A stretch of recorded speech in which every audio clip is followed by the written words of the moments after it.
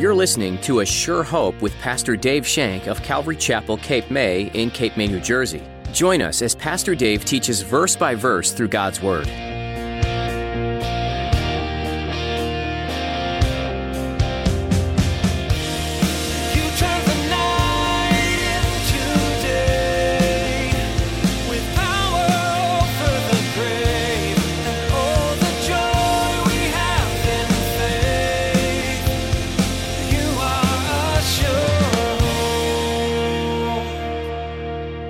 But again, we see the importance of the Word of God to Peter.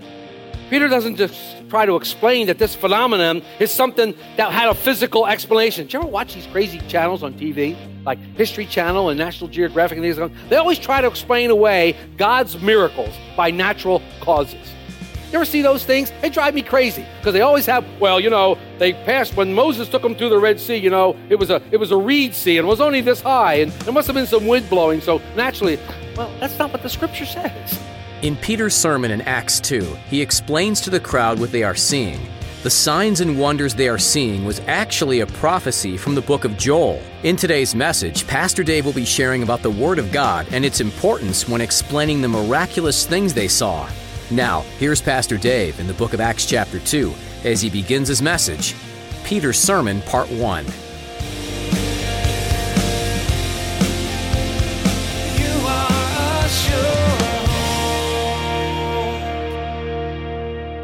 We're in the book of Acts. We are in chapter 2. So please turn in chapter 2 into the book of Acts. Acts 2, verses 14 through 21. But Peter, standing up with the 11, raised his voice and said to them, Men of Judea and all who dwell in Jerusalem, let this be known to you, and heed my words. For these are not drunk, as you suppose, since it is only the third hour of the day. But this is what was spoken by the prophet Joel. And it shall come to pass, and in the last days, says our God, that I will pour out my Spirit on all flesh. Your sons and your daughters shall prophesy. Your young men shall see visions. Your old men will dream dreams. And on my men servants and my maid servants I will pour out my Spirit in those days, and they shall prophesy. I will show wonders in heaven above and signs in the earth beneath, blood and fire and vapor or smoke. The sun shall be turned to darkness and the moon into blood before the coming and great and awesome day of the Lord. And it shall come to pass that whoever calls upon the name of the Lord shall be saved. There's a man named Andrew Meakin. Andrew was a member of an evangelical church in Addis Ababa. That's in Ethiopia. Andrew was a very soft-spoken man, unlike me, who's loud and obnoxious. Andrew was on his way to a Bible conference far away from Ethiopia, so in order to get there, he had to take an airplane. On this particular flight, aboard were 163 passengers, 12 crew members. Also, there were several hijackers. They eventually overtook the plane. As it turned out, these hijackers bungled their plans for this hijacking. They underestimated the fuel needed to reach their destination. Unfortunately, they didn't have enough fuel. So they announced to the passengers that they were going to crash land the plane into water to making an emergency landing. Now, Andrew was not a preacher, and Andrew had never given the gospel message before. But in those anxious moments, right before this plane went down, Andrew stood in the midst of the passengers who were frightened, who were anxious, and he seized the opportunity to share the gospel message. After sharing the message, he quickly gave an invitation for the people to respond to what he had said. A flight attendant who survived the crash tells the story that at least 20 people received Jesus Christ after the invitation had been given. 20 people ushered in the kingdom of God by a person who realized that death was but a moment away and also realized that time was way too short. This person not wanting that anyone should perish without having the chance to receive Jesus Christ as their Savior. Andrew Meakin seized this opportunity. Now, I'm sure you're probably thinking, okay, Dave, the next time I'm on a plane and it's going down, I'm sure I'll do the same thing. I think under the circumstances, we all would feel a sense of urgency, wouldn't you think? You'd agree that there would be a sense of urgency in our lives. And, you're probably right. But today, in our text, Peter, now filled with the Holy Spirit, seizes an opportunity to share the gospel message to those men that have gathered in the temple. He takes an opportunity that has come before him, led by the Holy Spirit, nudged by the Holy Spirit, and he wants to talk to these same men who have come to Jerusalem to celebrate the Feast of Pentecost.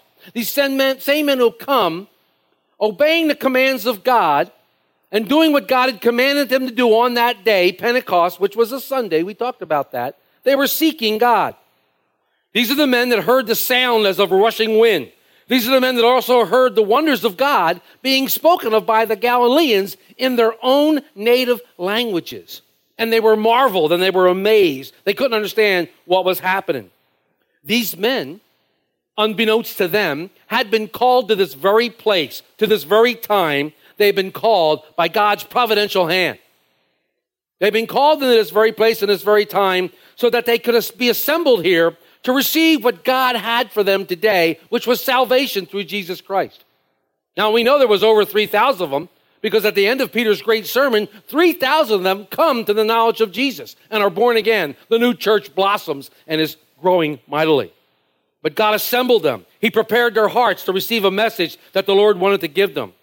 Now it was time for Peter to stand up and answer the question, whatever could this mean? We talked about that in Acts 2, verse 12. He was going to respond to their criticism. You know what? They're full of new wine. Acts 2:13. Peter was going to declare to them now the mystery of the gospel of Jesus Christ. He was going to declare to them that a new time has begun. A new day, if you will. A new way of relating to God. The age of grace had opened. The age of grace has come upon us. The age of grace still exists today. Still is going on today as we speak. Look what it says in verse 14. But Peter, standing up with the 11, raised his voice and said to the men of Judah and all who dwell in Jerusalem, let this be known to you and heed my words. Peter stands and shouts above the crowd. He calls to them, men of Judah, all those who are here in Jerusalem, you need to know this and heed my words. He tells them to take notice, to listen carefully, to heed his words. In the old King James, it says, hearken to my voice. And hearken just means listen carefully. It means pay attention. Know what God is trying to do. Peter was getting ready to explain to them what occurred according to God's word. And he needed their attention. He didn't want any distraction to come in their lives. I don't know about you. It probably doesn't happen to you because you guys are much holier than I am. But when I sit down to read God's word, when I sit down to pray, when I get comfortable in God's word and I open up his word, phone rings. Somebody knocks at the door. My lovely wife wants me something from me. Not her fault, but she just happens to want something at that time. Crazy cat comes in and bugs the snot out of me. Something always happens when I sit down to study God's word. Why is that? Well, it's because we have an adversary and he doesn't want us to know God's word. He doesn't want us to be in God's word, and he's going to do everything he can to distract you from hearing God's word. He wants you to be distracted because he knows if he can get you off task, you won't remember what you read. You won't even remember where you are. And sometimes he does this to me and I don't even know who I am. It's kind of crazy. You're wandering around, but the distractions are terrible. He takes our thoughts away from us and we want to stay our thoughts on him. But when we're listening to God's word, when we're teaching God's word, it's so important for us not to have distractions. It's so important that God's word be given to us in a clear and concise way, in a way that we can understand. It's difficult to hear God's word. This is why we have a children's ministry. It's difficult to hear God's word because when the children are fidgeting and fussing, your attention is on them. And so it should be. I love kids. I love kids. I love my grandkids. I don't get to see them enough. I love have kids running through the church and doing things. I love that atmosphere. God's word is so important. And we get distracted. God wants to speak to your heart today. He wants to speak right into your heart today. And the slightest distraction could cause you to miss exactly what God wants you to hear today.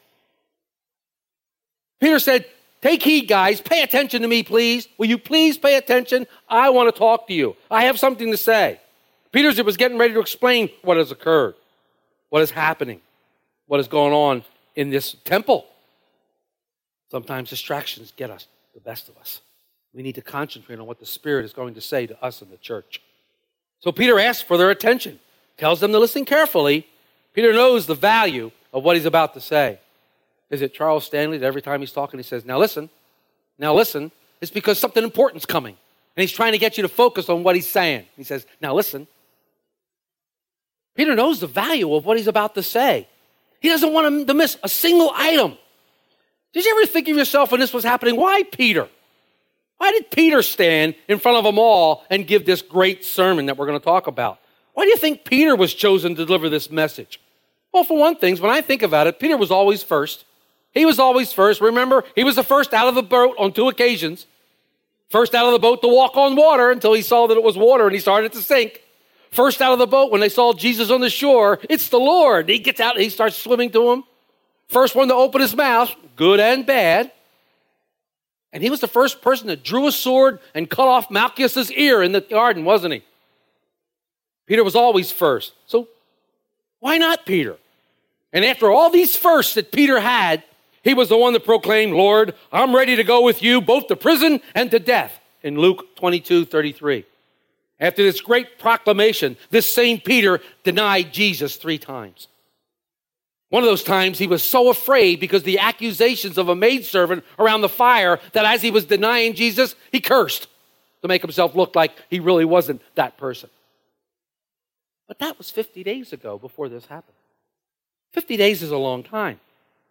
This may have been the same Peter physically, but it was by no means the same Peter spiritually. Something had happened. Something had changed. The Holy Spirit had come. Peter was now overflowing with rivers of living water. That's just as Jesus predicted in John 7, verses 37 to 39. It says, on the day of the feast. And by the way, if you remember when Carol Joseph was here, she said that when Jesus said these words, it was the Feast of Pentecost they were celebrating. So Jesus was almost prophesying that this would come about on this particular day. So he says, on the last day of the feast, Jesus stood and cried, if anyone thirsts, let him come to me and drink. He who believes in me, as the scripture has said, out of his heart will flow rivers of living water. And the word there is torrents. Torrents of living water would flow forth. But this he spoke concerning the Holy Spirit, whom believing in him would receive. For the Holy Spirit was not yet given, because Jesus was not yet glorified. Jesus was prophesying that this exactly would happen. Peter had boldness because he had the Holy Spirit.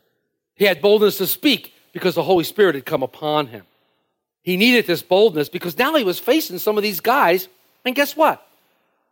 50 days ago, they were celebrating another feast. It was called Passover. And a lot of these people were there. So some of the people that Peter's now going to talk to were responsible for crucifying Jesus. He was going to say the very same things to them that they crucified Jesus for. He needed boldness. And some of these men may have been around that fire when he denied the Lord. So he has that to deal with. And he might have been afraid. I'd been afraid to let these men see them. You know what it's like. You know what it's like in your life when you try to go back to the crowd you once walked with. Your life has changed so much because of Jesus and the Holy Spirit. They look at you like you have 6 heads. Why aren't you having fun? Why? Because I'm not jumping on tables, making cussing remarks, and trying to flirt with everyone's wife means I'm not having fun? I'm having the time of my life, but you've changed so much. Why? Because I'm not drunk? I have changed. My life is wonderful now. I don't need all those other things. Just like Andrew Meekin in the airplane that day, Peter saw this as a matter of life and death. Oh, maybe these guys weren't going to die imminently, as they did on that plane that day. But these men all would die nevertheless. Just as you and I will all go to heaven and meet our Maker. We will all die unless the Lord comes. Peter knew that this was a fight for their eternal status. Eternal salvation was now at stake. And Peter was up to the challenge. This is Peter's first of several sermons, and probably considered his best for several reasons. First of all, it was very simple and easy to understand. By now, Peter is speaking in Aramaic. He's no longer speaking in tongues of other languages, unknown languages. He is speaking in Aramaic, and Aramaic is a language that all understood. Everyone understood him, so it was simple and it was clear. He was not speaking in the unknown tongues at this point.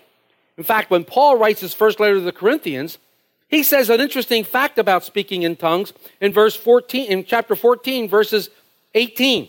I thank God that I speak in tongues more than you all, yet in church I would rather speak 5 words with understanding that I might preach others also than 10,000 words in a tongue.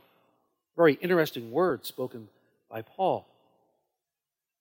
You need to learn about God in the language that you understand, in the language that is given to you, the language that you understand. I'm sure they're looking for translators down in Panama so that they can translate the Word of God into the particular languages of these indigenous Indians, or whatever language they might speak, so that they can hear the Word of God in their own tongue, in their own language, and know it to be truth. Peter is now teaching others about Jesus. His sermon is very simple. Peter answered their question. He told them about Jesus Christ, and he gave them a chance to respond. Very simple, very forward. Not only was this simple, but it was scriptural. Notice in verse 16, Peter says, this was what was spoken by the prophet Joel. He then quotes Joel 2:28-32. Later in his sermon, he's going to quote Psalms, quoting David in Psalm 16 and quoting David in Psalm 110. So remember what we talked about being biblically based? Peter's sermon was certainly biblically based. It was based on scripture that he knew. Peter uses the scripture to answer the question about the phenomena that the men had seen. What was that sound, and why is everybody speaking in my language? Why can I hear the wonders of God in my own language? Peter was going to answer that question. This sermon of Peter's was also Christ-centered. Peter speaks the name of Jesus several times and calls him Lord. He refers to God as the one who made this Jesus, who you crucified, both Lord and Christ. Now, the word Christ in Greek is Christos. In Hebrew is Messiah, the anointing one of God, the anointed one. And believe me, remember the scripture said these were Jews, they were in the temple. Every one of these men knew exactly what the word Christos and the word Messiah meant. They knew who Peter was talking about and referring to. The men are studying Calvary Chapel distinctives on Monday night. Tomorrow night we're in chapter 5. One of the things that makes Calvary Chapel distinct is the centrality of Jesus Christ. Jesus Christ is our main focus. He's the main thing that we concentrate on. We believe in 2 Corinthians 4, verse 4, it says, "For we do not preach ourselves, but Christ Jesus the Lord." We always want to keep Jesus at the focus of our church. We always want to keep Jesus as the focus of our worship. We always want to keep Jesus in the forefront of everything we do, of everything we say and everything we are. We have our example, Jesus Christ. It was Christ-centered. It was scriptural. It was simple. It was convincing. The scripture says that the men heard his testimony and they were cut to the heart and convicted by the Holy Spirit, causing them to ask, what shall we do? I mean, that's the witness's, the person who witnesses dream. It's the evangelist's dream, is that after you get finished describing the gospel message, that someone would say, well, what do I do? Oh, are you kidding me? That's what everybody wants to hear. So Peter's sermon drew them. It convinced them that they needed something. It convinced them that they needed Jesus Christ. The sermon was also practical. He began answering the question, what does this mean, from verse 12, and he ends by answering another question, what shall we do? In between, he tells them about Jesus. This is a very matter-of-fact, point sermon. Peter's sermon was attention-getting and relevant. Peter got their attention and got straight to the point. He told the crowd, we're not drunk.